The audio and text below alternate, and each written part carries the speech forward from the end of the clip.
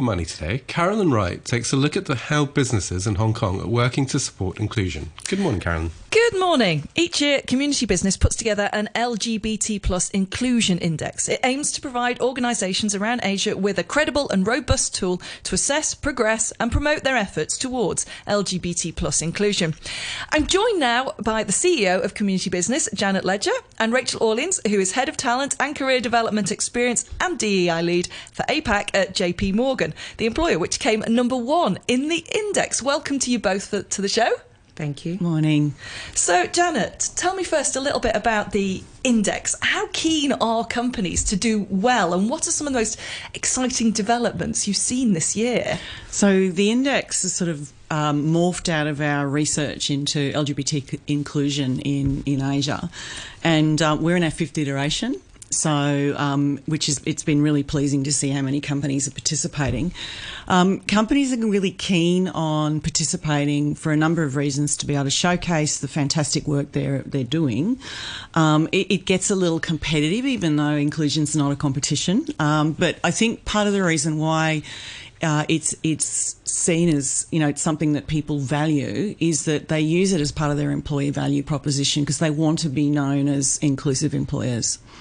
OK, so Rachael, let's get your point of view on this. You were number one in the index as well as achieving the Trailblazer Award. So what does that mean to you as a company to get that recognition?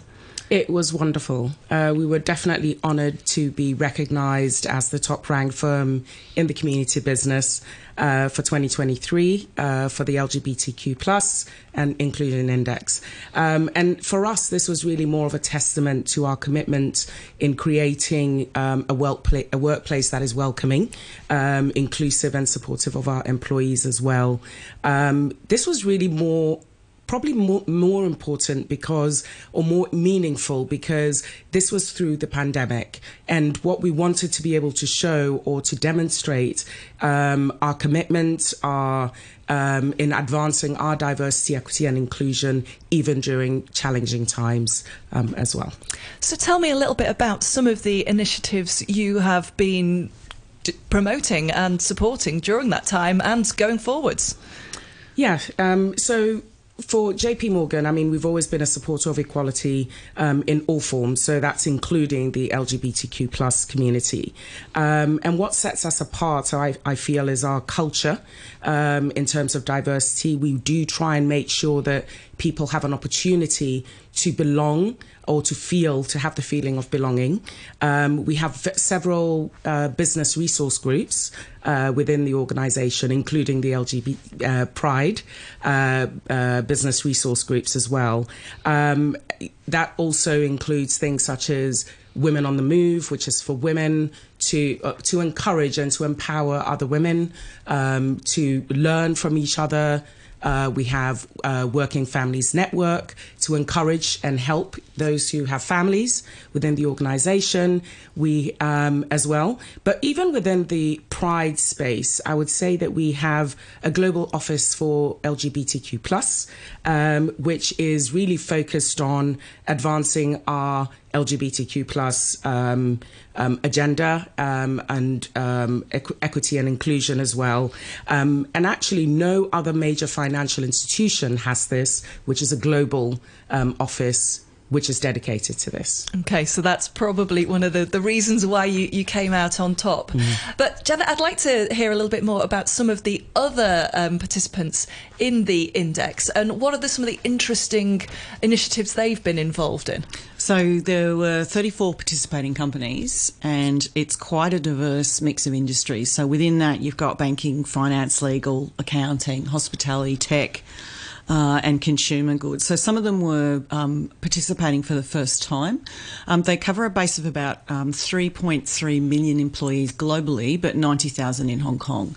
So some of the other sorts of initiatives that we've really seen in terms of what's changed is there's been a big shift in the training that everybody is giving their employees, a lot more effort around allyship, so, helping people understand why allyship is so important.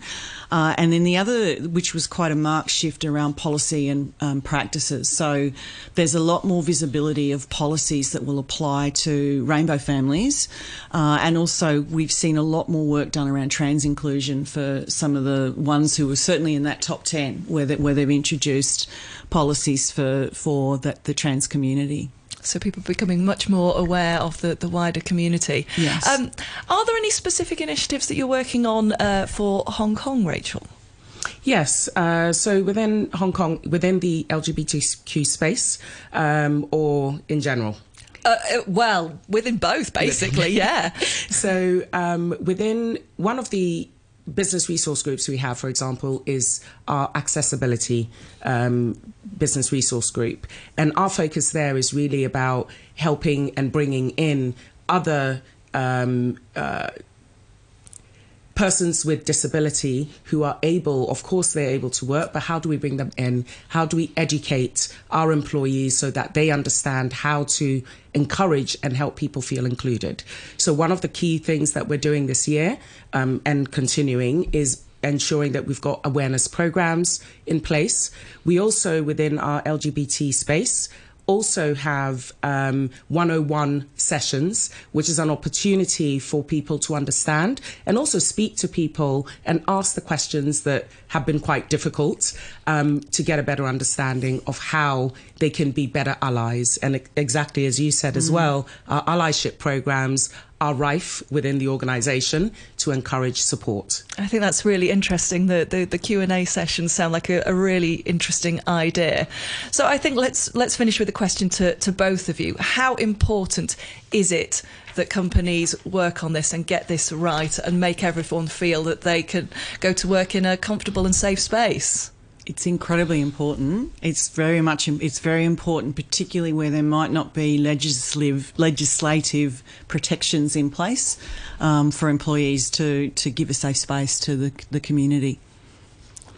And for JP Morgan, of course, we want to make sure that we continue to be inclusive. We want to create an environment where people feel heard.